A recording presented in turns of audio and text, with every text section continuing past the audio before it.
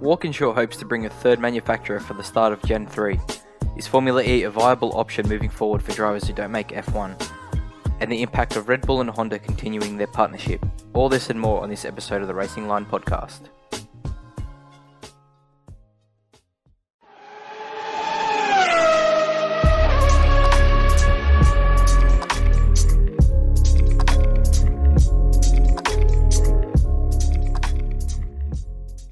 All right, boys. What is this? Episode 3 of the Racing Line podcast for 2022. Another off-season special.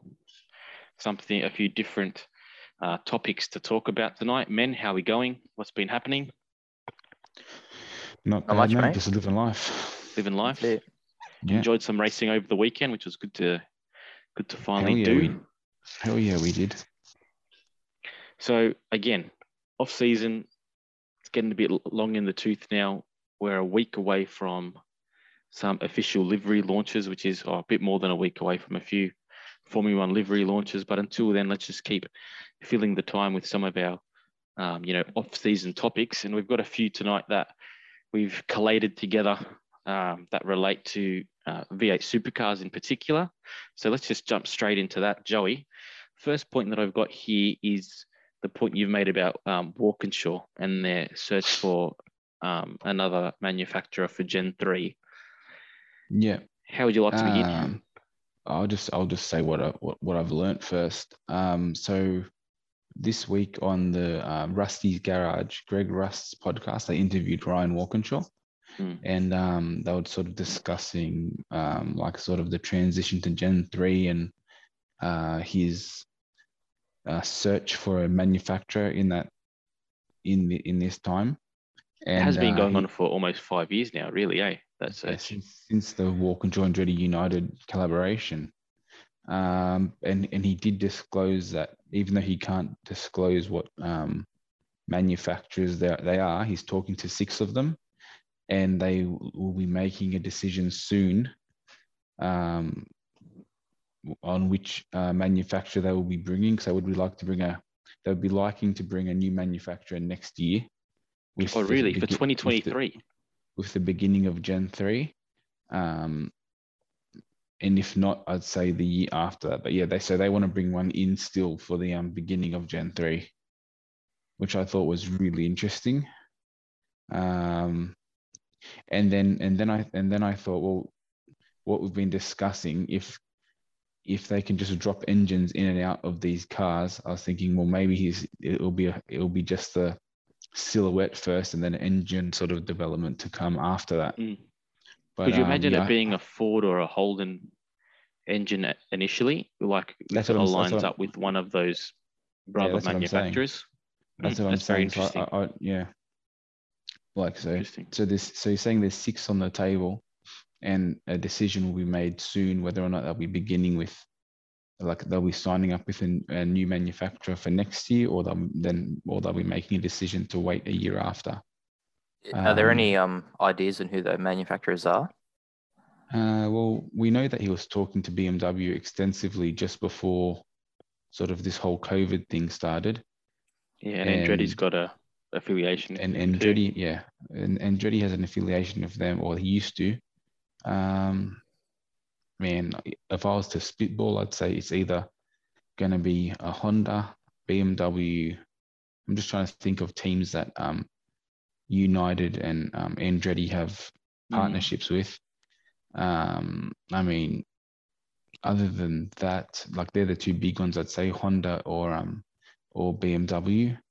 Maybe Volkswagen, because what Walkinshaw do. They do. What car would it be? The Passat? Yeah, they'd probably do a Passat or something. Arterion or whatever it's called. That's similar size, isn't it? Yeah. So it's definitely interesting. It's good for the sport. It's really healthy for the sport. Yeah, it'd be really good for the sport. I don't understand why someone like Toyota's not in it with the amount of money they're putting into motorsport. It could even be Toyota, but I would doubt it. I mean, the thing is now with these new rules, and we've discussed this numerous times, with the new silhouette options, you can bring in so many more shapes. Like we can, like I don't know how much leeway there is, but I don't like hypothetically, could you bring in something as like low as a McLaren, or is that Nah, even lower than the Corvette and the Mustang? I don't think McLaren would see supercars as a viable No, kind of I racing don't think they strategy for would. them. It's I don't still, think they yeah, would, but it'd be I don't think interesting. McLaren would be coming in. They're I mean, like a GT kind of. realistically, that you can even be looking to run like a BRZ or kind of shape as well. So The who thing that's going to knows? actually be interesting is if, like, it's the fact that they've already come out and said this so soon after, well, not so soon really, but it's been on the tables for a while, but so soon after the official launch of Gen 3, which was, only a couple of months ago at Bathurst, bodes really well for other manufacturers coming into the sport too. And I Well, you think could maybe the fact that it's, focusing on being affordable, etc., makes it a little bit more of a viable option for them. The only thing that I do want to see now is once, or now that the engines have been homologated, does that give enough time to supercars, if they wanted to bring another engine in to homologate again, enough time this year to do that, which, it should be the case. But then does it give them enough time to test if they were to push for, a 2023 release with the start of Gen 3? So it's an interesting topic, that's for sure. And it's a good thing to see in supercars. And hopefully what it does is spark the interest of a few more manufacturers too. And maybe that might be the case once we know who the manufacturer is, and if there's any kind of rival manufacturers that have raced against them before that want to kind of make the jump as well. So yeah, it's very interesting. I like that. like you could just quickly as well. You could say that as you said, like now that we've seen the cars, that has also probably given them something to go take to whoever they were talking to and say, all right, now we're not talking about like theories anymore. Like this is like what they're going to look like. Like this is the vision that we're aiming for. You know what I mean? So in that respect as well, you can see that like it's also like a gift to them saying, all right, here's what we've got now. Do you want to? Are you out? Yeah, I agree. I think just quickly also with supercars having multiple manufacturers, now that the whole Ford versus Holden thing's kind of dying out, I think that's only going to spark more interest and bring more people to the sport. Don't you think? I think so. 100%. I was actually thinking this week as well, like it's probably a controversial topic, but with supercars kind of, it is going to lose its Ford versus Holden DNA. Would it have been wise for them to pull the plug on the V8 DNA as well and maybe push for a V6 turbo option, like in some other touring car categories, No. just to make it even more kind of appealing to a lot of those other manufacturers out there who have smaller engines? If you remember when Red Bull ran their V6 engine, remember in that Sandman concept car? Yeah. The consensus was widely against it, and that's why the Holden back then did a full 180 on that idea, went back to the V8 engine. I think one thing as well that now is that, dude, you can put whatever engine you want in it. Like, you can put whatever, like on whatever shell. Like, what's it? TRD's been doing that in NASCAR for years. So like it's probably going to be the same thing. What you were saying as well about homologating another engine, if not now that there's two sort of sizes homologated, the 5.7 and the 6 liter, I think it is. As long as they probably brought in an engine on either of those two sizes, you probably imagine that it wouldn't be too much of a stretch to try and get it lined up with one of them. But I just thought it was an interesting sort of news article to sort of read about, especially now, because they definitely have not got much time. If you think like we got like a calendar year, that's about it. Yeah. Just to close on this topic, and we'll move on to something else, but the fact that there already has been interest from other manufacturers should probably mean that, if, as Supercars was saying before, if they were considering coming up with the spec engine that they were going to produce and then they would be able to sell. It's probably a good idea that they get onto that sooner rather than later. Just so that if, there's a manufacturer that comes in that, wants to, put their car in the shop window, so to speak, they've got an engine that's suitable, even if they're not kind of producing those kind of capacity engines. So I think that might be something to consider as well. And we've already seen how, with other touring car categories, a spec engine can be put into any chassis and run fairly effectively. Our second point, which is, again, pretty interesting, and it might be something worth having a short discussion about, is the struggles that Peter Adderton is having to get to REC, so 2 contracts to start his team in 2023. The Supercars have to, maybe bite the bullet and just allow a larger field, or, why maybe you can answer this, Joe, why is it so difficult, or why don't they want to increase the size of the grid? Is it just track capacity? I'm not sure if it's track capacity. I mean, for years, they haven't even been presented with the problem of running their 26 car grid. I mean, we're at 25 now, and I think it's sort of always been within the 22s to the 24s for the many years before that. So they've always had racing entitlements up their sleeve. And now with one left, I mean, the long and short of it is you've got someone with a lot of money wanting to invest in your sport and bring a new, not a new sponsor, he's been there for a while, but a new team into the sport.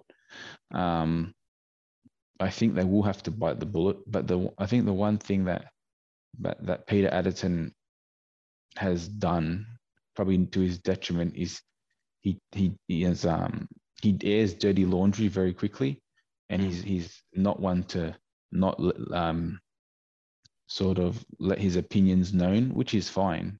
But I feel like he could that attitude could definitely rub the establishment up the wrong way.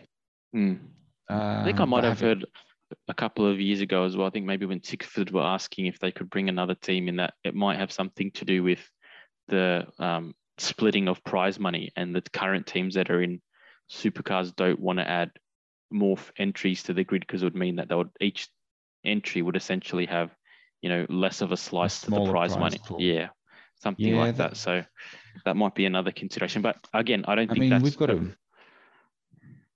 That not stunt the growth? Yeah, that's the consideration. It will stunt the growth, but I mean, a 26 car grid in itself is the biggest we've had, and this is going to now take it to 27, and we're at 25 now. I mean, I would, like, if I was Supercars, you'd probably want to bite the bullet. Having said that, we've got a year now for teams to sort of work out what their ambitions are after this year, number one. Having said that, how it is structured now with all these smaller 2-car teams, I can't see many wrecks dropping, except maybe from Tickford. Tickford won't drop, I don't think. That's the problem. I don't think they will. Or maybe... And even I've heard that Blanchard Racing want to expand to a 2-car team as well. Yeah, that's right. So it's definitely an interesting proposition, that's for sure. But yeah, I don't know. It's interesting. What about the news of... to look at for next year? What about the big news from the last fortnight, which is, definitely a disappointment for us, Sydney race fans. Team Sydney, which was supposed to be, the next big infrastructure motorsport project in New South Wales, has closed its doors after 2 years. So the team hasn't really fulfilled any of its expectations, from what they were saying when they kind of started the project.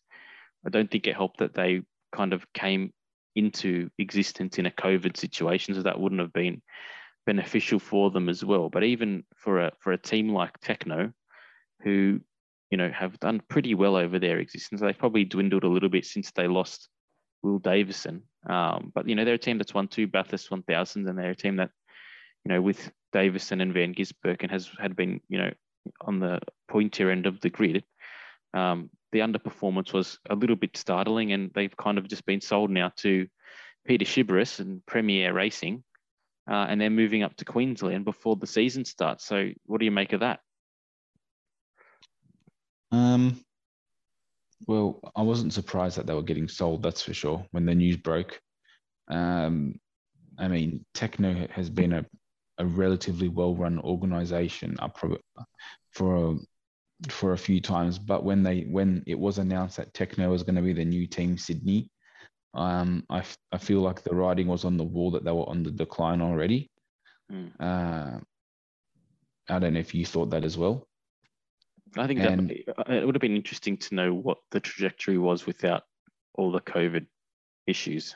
I mean, there was a few things that rubbed me up the wrong way before that Team Sydney sort of announcement was made. I think the first one was when I think it was at Bathurst, or it was at one of the endurance races where LeBrock and Webb had a falling out, and it was well publicized. And Webb said, "Well, I own this car, so I'm going to do most of the laps, and you're going to do the co-driver amount of laps." So I think that like that year with LeBrock was definitely the start of their downfall, and they didn't fill that seat with what I would call like a hungry driver that was going to sort of push the envelope.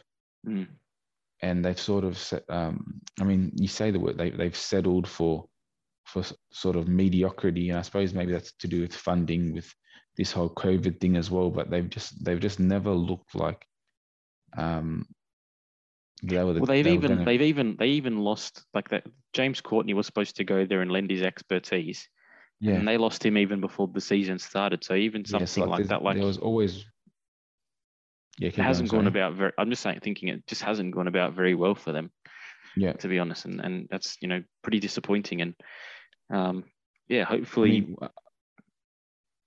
go for it. I'm just saying, hopefully, with Peter Shiberis and what he's done, in top fuel racing over the last couple of years, has been a level of professionalism, and definitely a level of winning that is taken in that particular avenue. So I mean, hopefully he's able to do something with this team, because they're a team that's fallen off the.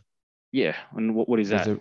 They're moving to Brisbane, or is it the Gold Coast, one or the other? But their cars are and now it's been confirmed they're going to be prepped by 888 Racing. So I mean, number one, it's a sign of intent. Doesn't sort of assure anything, because Team 18 sort of gets their cars from 888 as well.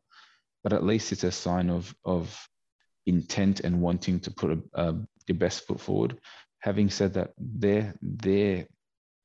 their problem still is that their driver lineup, I just don't think, is strong enough to make a dent in sort of the competition. When you look at the likes of, so you've got, without even thinking about it, 888 cars, Dick Johnson cars, Tickford cars, Walkinshaw cars, Erebus cars, all have better lineups than them, and that's already about 12 cars.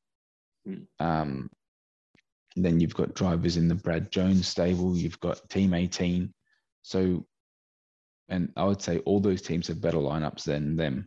So even though their cars are being prepped by 888, I still feel like, at least for this year, that driver lineup is going to be limited in what they can sort of push for. And then they've lost Fabian Coulthard. Yeah. So it'll be an interesting scenario just to see how the team gets organised and gets settled back before the season. They've kind of done this in 6 weeks, so we'll see what that looks like. The fact that we've lost Newcastle till a later time in the year is probably a good thing for them. But just transitioning into the schedule. So Supercars has finally brought out the kind of race formats for the different kind of events that are occurring. We're starting with Sydney, kind of like the end of last year. We've got 2 300-kilometre races to start the season, which is pretty big. So obviously, without any sprint races or anything like that, we jump straight into some pretty long races, which is going to be a challenge for the team and all that kind of caper. Then we move to Tasmania for a triple sprint round, and then going to the Grand Prix for 4 very short 100-kilometre races. Yeah, they're very short, but kind of like a sprint race. Yeah, they're definitely super Yes. sprints. I think they might be they're normally like 12 laps or something like that, right? Yeah, something like that. Yeah, They're not so long. it'll be fun to About see live though, Harry. So half an hour. that's a good thing. Then we have Perth, just sprint rounds. Winton, more sprint rounds. Darwin, 3 sprint rounds again. Townsville is going to be 250-kilometer races, which is great to see. Yeah. And then we have the Bend, this is the one thing that keeps disappointing me. They've got a track like the Bend that is so large. Why can't they turn that into an endurance round? But anyway, we've got 3 races at the Are they Bend. doing it as sprint rounds? They're all sprint rounds at the Bend. They were supposed to make that an endurance round when they got rid of the Sandown 500. They've got 3. They've got 3 races.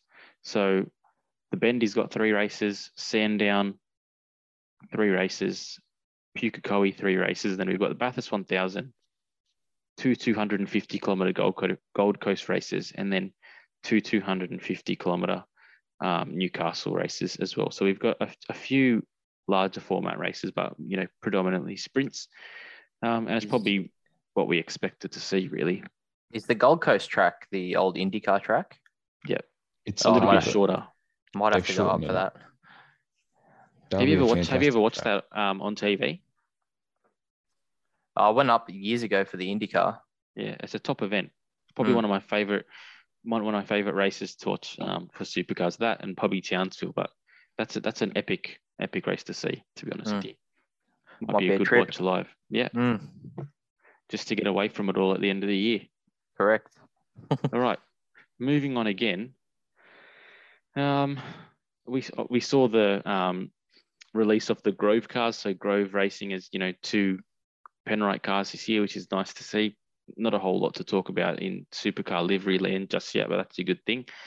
But as we were talking about a little bit before, we haven't spoken about it, but Joe, Supercars and their intention to go international. What do you make of that?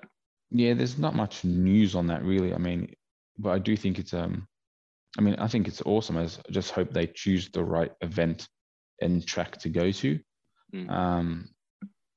I mean, the new CEO that was his sort of statement saying that there's intention to grow the sport internationally, and let me rephrase it then. Where should Supercars go? What might be a viable and positive commercial situation, and where should they be going to try to sell themselves? Yeah, I think the biggest, not the biggest, the best idea would be going to Asia. Either, I'd love to, this would be a long shot, but I'd love to see them at like an F1 event like Singapore, on a track like that. That would be I think a really cool spectacle. But if not, maybe try and get to a track like Suzuka or something. I'm just trying to think of tracks that sort of you can cut the layout a little bit, because I think like a full F1 track might be a bit too long or not enough. Having said that, it's not. Yes, like Suzuka, but or even Sepang, because Sepang doesn't have a real international event there anymore. At Sepang anymore. Yeah, so. I think you're right. I think if they are going to go international, it's probably a good thing that they do try to piggyback off of an already existing event. I think if they went to like one of that Singapore night race, that would be an awesome sort of display from them. But like, it's already such a cool looking event because it's under the lights. I think that would be awesome. Probably good as well because. Oh, sorry, mate. Keep going. I was just going to say, what happened to the Bahrain experiment? Was it Bahrain they went to years ago? Yeah, they went to Bahrain, and then they went to Coda as well. But very expensive trips. Yeah, I think that's why I'm saying like Asia, because it's not as expensive in terms of distance, and also it's sort of catering to the people who we have a lot of tourism from as well. Yep. You know what I mean? So like that's sort of why, and piggybacking off an F1 event, getting those eyeballs can only do you well. The good thing about Singapore as well is it's a track that they don't have any F2 races at, because it's obviously in Asia, and they don't have as big like supporter categories. So that might also allow them to kind of I don't want to say flex their muscle, but have slightly longer races and try to make it a little bit more of an event for them too. So that I like that idea. I didn't think about that, but that's Singapore actually would be an awesome, I'd say marketing strategy for them. Singapore or Yas Marina. They'd be for my two tracks I'd choose. Yeah. I just think that was a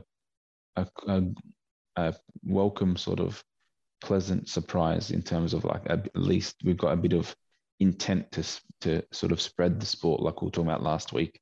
What about you, H? Where would you like to see him race? I think I like the idea of Singapore. When he said piggyback off a Formula One event, I thought Singapore straight away. Yeah, it's just what a spectacle that would be, seeing those things on the streets. I just don't know. The track is quite narrow, and those cars are quite big and heavy. So I don't know. They're getting smaller. They are getting smaller next year, though. So that's good. Yeah, true. So it may work.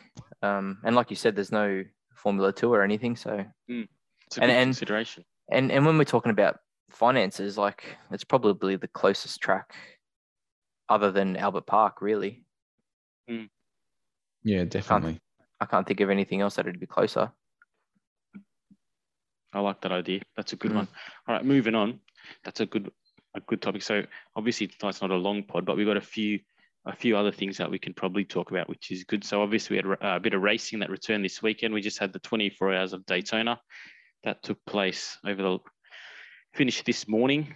We had an Australian that won in the GT D category. So that's the Pro GT3 category. So Matt Campbell won another race, put another feather in his bow.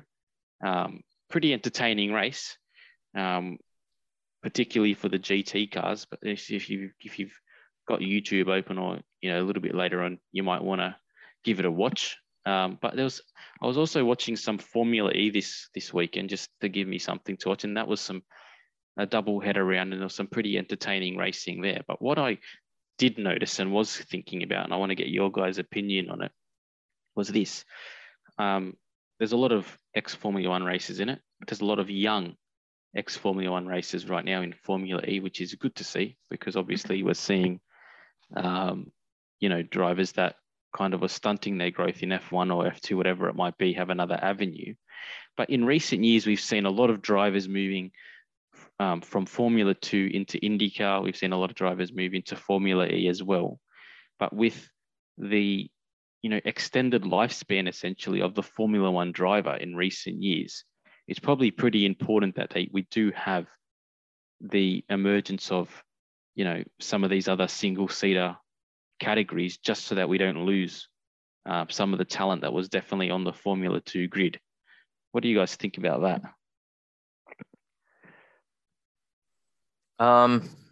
Well, when I watched that on the weekend, you got De Vries, you've got Stoffel, you've got Verline. I've got the list here. There's some big names in that. You got obviously Giovinazzi, Tictum. So all these guys that have recently been racing in Europe. It's surprising that De Vries hasn't had a chance in Formula One. Yeah, not gonna lie. Stoffel had his go at McLaren, and we all know what Tictum's done. Yeah, but I think it's good. The interesting thing though is that you've got racers like Nick De Vries, for example, who probably did warrant. I don't know if he warranted one, because it took him quite a while in Formula 2 to finally win the championship. But does moving to Formula E, even though they say, I want to get back into Formula 1, realistically, I doubt if they're ever going to get there. And that's probably the only downside, because, I mean, while they're good races, it's, you've always got Formula 2 drivers that are current, that are winning, that are going to take the prize. So I don't know. I think that as a platform to move back into Formula 1, I think it's kind of a bit of a fart. But it is creating some really good racing. And as much as I want to not watch it, I find myself coming back in an odd way. The one thing I don't like about it is the gimmicky stuff. The fan boosts and the, what is it where they drive, they miss the apex and get the boost and all that kind of. I don't mind that, because everybody gets I can't remember what it's called. It's essentially like a 3-minute Yeah. push to 4 minute. pass.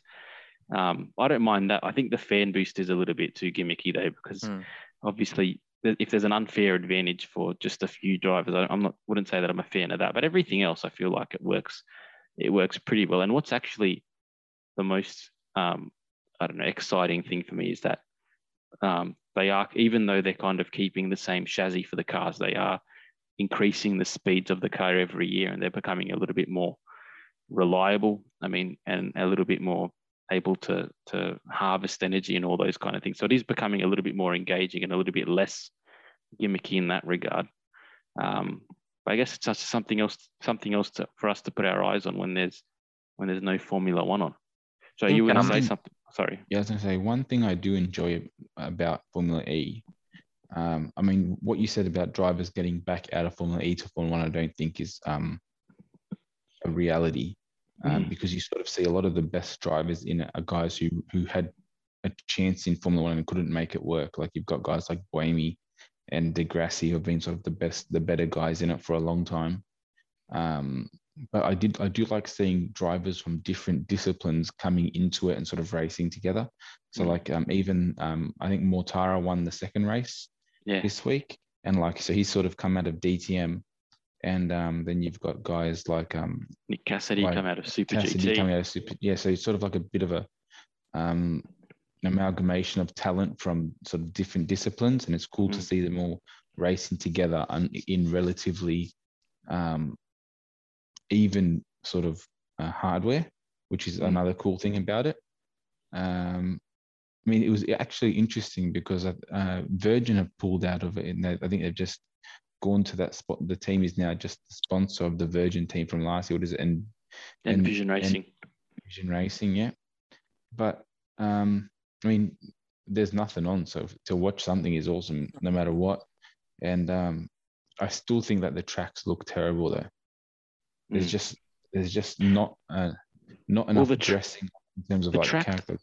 Yeah, the track that they had this year, this weekend in Jeddah, was one of the better Formula E tracks that I've seen, because a lot of the time you've got tracks that struggle, like they're always very narrow. They struggle with having any braking zones or, areas of genuine passing maneuvers. But when I watched this race, I felt like the track was a little bit more traditional. It was a little bit more boxy, but what it did allow for was a lot more genuine passing moves. And that was probably one of the first times in a long time that I watched a Formula E race, and I kind of felt like the track's wide enough for some good overtaking. And genuinely, it was quite enjoyable to watch. The races were engaging. There was good, back and forth in regards to, people moving up and down the order. So when I did watch it, I kind of felt like this was, this is Formula E progressing somewhat. So I really did enjoy the racing this week, and I have to say that more so than I thought. So hopefully that's a trend that continues, because what none of us like seeing, and it was kind of happening too often over definitely the early years of Formula E, was really narrow tracks, which made really stupid and clumsy looking accidents, which kind of didn't do the category any benefit. But yeah, I thumbs up from Formula E this week. Hey, you had a question about it. Sorry, one thing that I did enjoy as well is that the rocket team Venturi, they've made their livery like the Dale Coyne rocket car in IndyCar, like they're identical. So I thought that was pretty cool, and I like the uniformity from that. That's for sure. But yeah, go H. Just a couple of things. I enjoy the racing, but it drives me nuts that they sound like Dyson vacuums. Like you know when you watch any other category, you can the noise of the cars. Yeah, they don't sound. That's what I can't get past at this point. The racing is good though, but do you think long term, with all the big teams pulling out, or a number of big teams pulling out at the end of last year, do you think it's a viable category moving forward? I think it's viable as long as you've got some if you can keep the likes of Mahindra in there, for example. Like we don't know anything about Mahindra in Australia, but that's a massive vehicle company in India, and then you've got the likes of Jaguar in there as well. I mean, Mercedes. I think Mercedes is pulling out, aren't they? Are they? I think Mercedes is going to pull out. Yeah, they're done at the end of the year. Well, I think for Formula E to actually be like a sustainable category. It needs to probably adopt something a little bit like a IndyCar method. So I think they should have it, like they've obviously got a chassis that's, bespoke to, like it's not bespoke, sorry, it's all teams have the same chassis. What I reckon they should be doing is probably trying to find two powertrain manufacturers potentially, even if it's one, it doesn't really matter. But if they had, for example, two powertrain manufacturers that were able to compete with each other to develop the technology, and keep developing it further, they probably need something like that. But apart from that, if teams are able to buy a chassis and able to buy a power plant, not a power plant, but a power train, a power system, and there was kind of maybe one or two options for them, and they were just customers in that regard, I think the category would be successful. I don't think it's dependent so much on, like, it was good to see the works teams in there, Mercedes, BMW, etc. I probably think that they realize that they don't get enough relevance from it, if that makes sense, or whatever it might be. But I think for them to be successful, they just need to keep developing the chassis, and then having maybe one or two, powertrain developers that can kind of keep developing that technology as well. And I think, if it takes a strategy like IndyCar, where you buy everything, it makes it cheaper, and it just might. And I don't think it's dependent on seeing the silver arrows and stuff like that. So that's my thought. The other thing that will also be good when these OEMs leave is that the early adopters of it, so all the teams that were early in, so like teams like Neo, teams like Andretti, teams like Venturi, who really haven't had much success because you've had like Porsche, Mercedes. Even a team like DS Techeetah went from being the best team to kind of, and even like Mahindra were a good team for a long time. So like the removal of all these teams who have come in late, sort of on the hype train, so that these early adopters, sort of the pioneers of the sport, who really started it, will have a better chance of sort of being on the podium and make their relevance in the sport a little bit stronger as well. So I think that will be cool. Like that will be sort of a good silver lining for the sport as well, in terms of its longevity. I know that like Formula E wants to kind of be formula racing and kind of having development being part of its DNA, like Formula One is. But I don't know. I tend to think that if they just kind of focus on trying to develop a good product, like in relation to the show, because that's essentially what it is.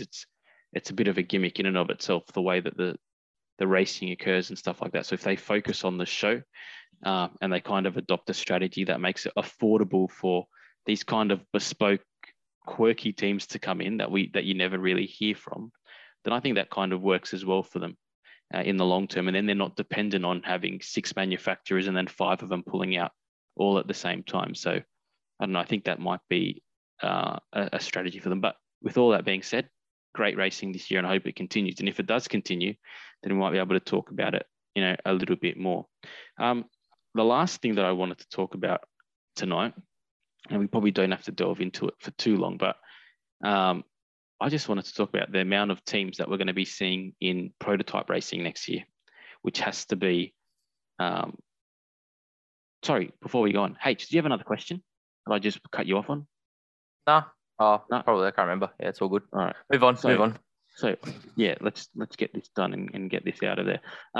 So WEC next year and prototype racing in America, we're going to see a whole bunch of teams racing at the top level of prototypes. So we've got Porsche coming in, we've got Audi coming in, Cadillac staying in, Acura are staying in, BMW are joining as well, and that's all at America. And then we've got Toyota, Peugeot, Ferrari, Glickenhaus, and Vanwell all in Europe. So at next year's 24-hour of Le Mans. Sorry, and Alpine.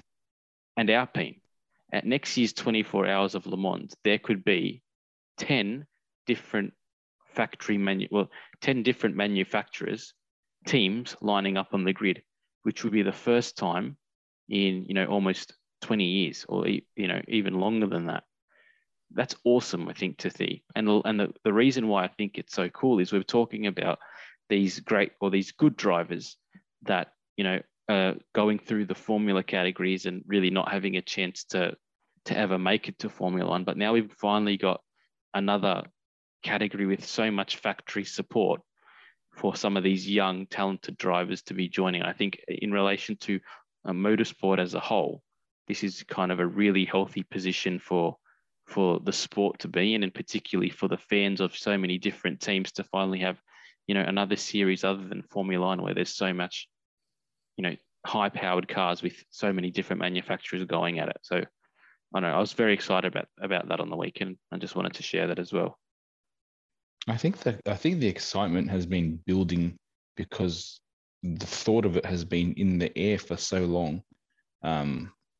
Far out since probably like 2015, they've been talking about this. And to sort of finally sort of get onto that doorstep where everything's sort of coming together is really exciting. I mean, watching the race this weekend got me excited just because it's been a while since there's been a good endurance race like that. But what you're saying as well is very true. One thing I was enjoying on the weekend was, like I said, with the Formula E as well, you get to see so many drivers from different disciplines come in. So like we saw Scott Dixon, like for nearly half the IndyCar grid was in different teams throughout that whole grid.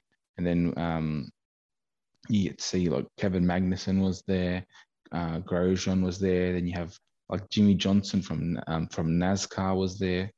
Like we've seen Van Gisbergen and Whincup go across there.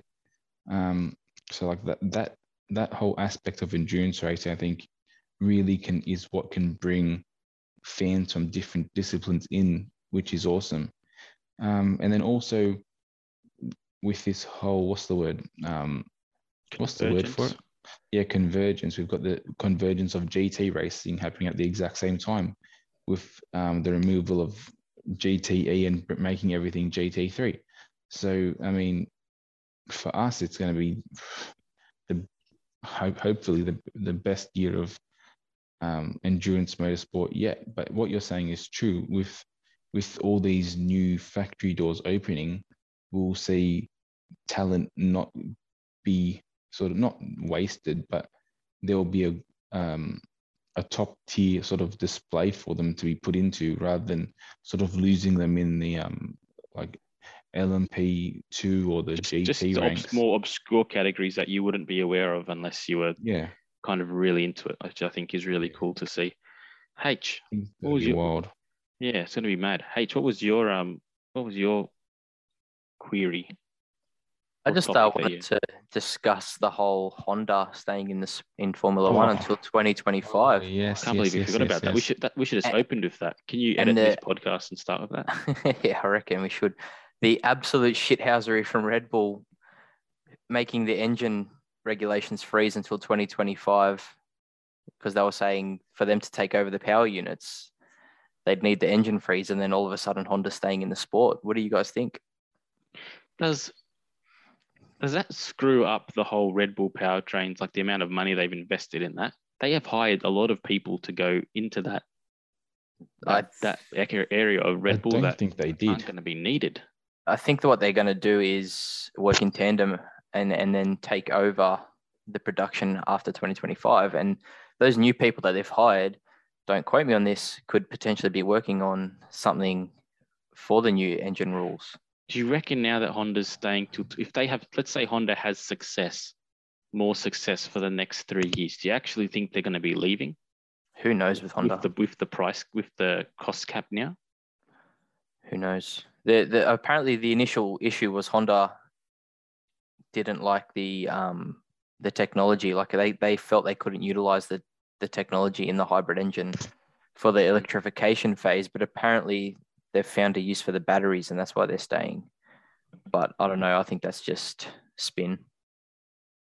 I thought it was so bizarre. I actually commend them for making this decision, because I felt like the rhetoric that we were getting to, particularly at the end of last season when Red Bull were fighting for the championship, was almost like they were disappointed that they made the decision to leave. That was obvious. Like, it's what it seemed like. So the fact that they kind of bit the bullet and were humble enough to say, I think we might have left too early. Let's stay in, like we've got a good thing going, is a good thing for them, and it's also a good thing for Formula One. So even though it's a bit of a cluster, and we can call it shit house or whatever it might be, I think for the sport, for their company, it's actually a good thing. And what it allows them to do is take that one-off championship that they kind of redeemed themselves since they were reintroduced to Formula One, and maybe they realize this as well, is that they're able to maybe make a dynasty of it and actually say,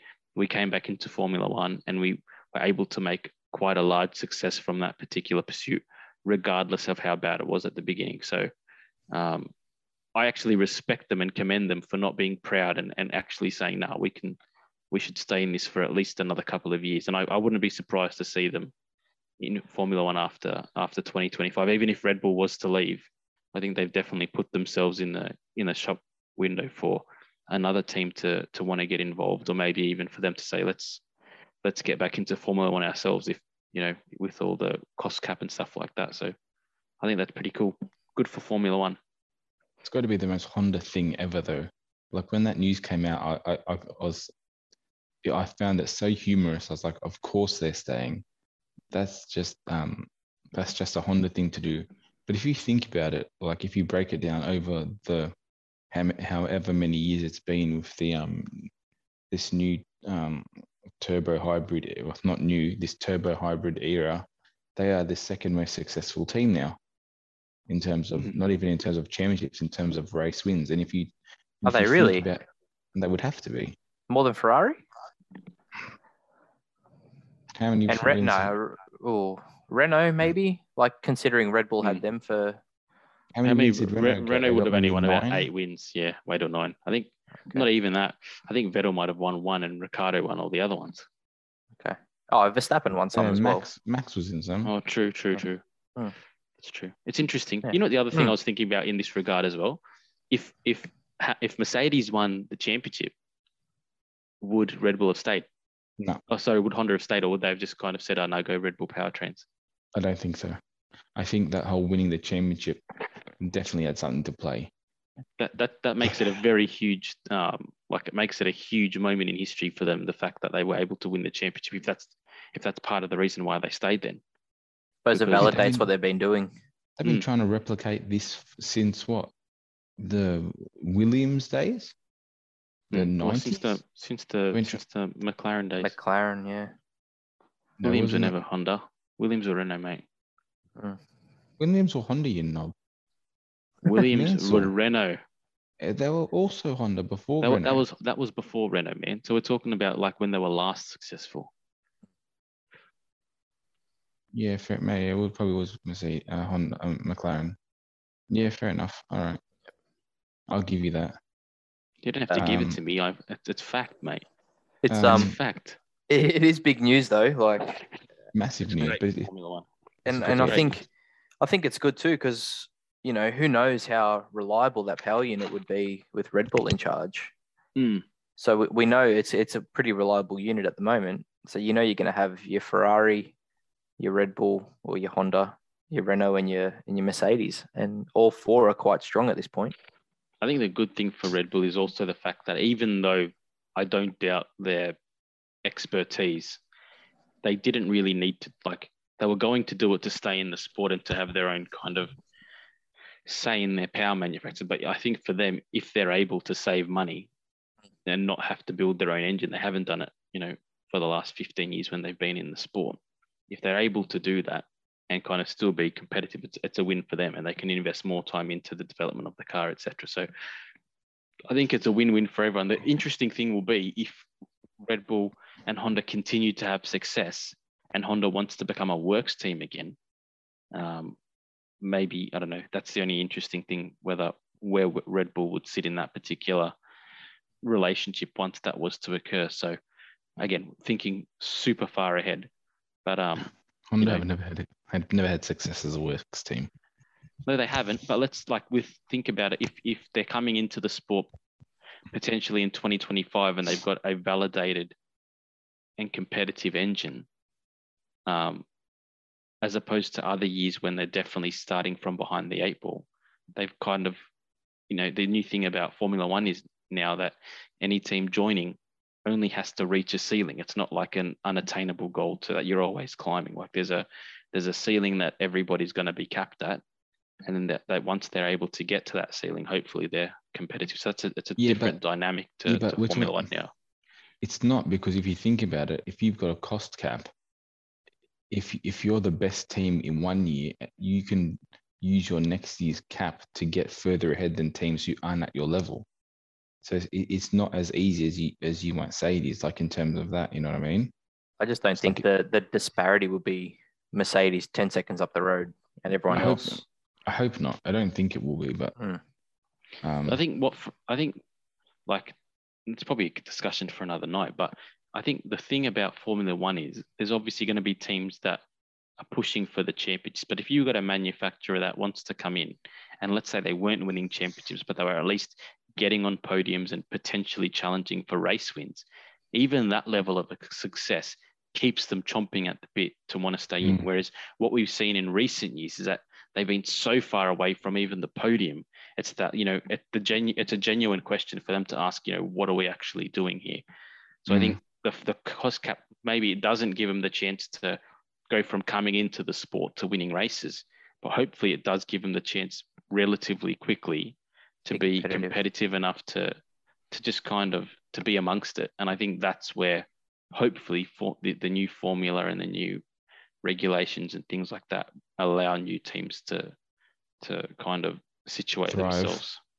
Not even thrive, but just get amongst it, feel competitive, feel like, if everything goes your way, you might have a chance for some decent points or potentially a podium.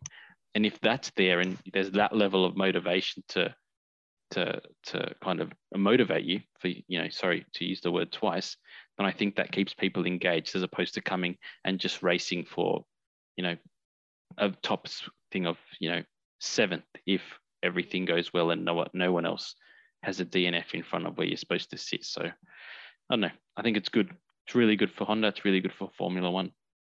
Did you hear, I can't remember who it was, someone in the news was saying that they expect at least three teams to interpret the new sort of, what is it?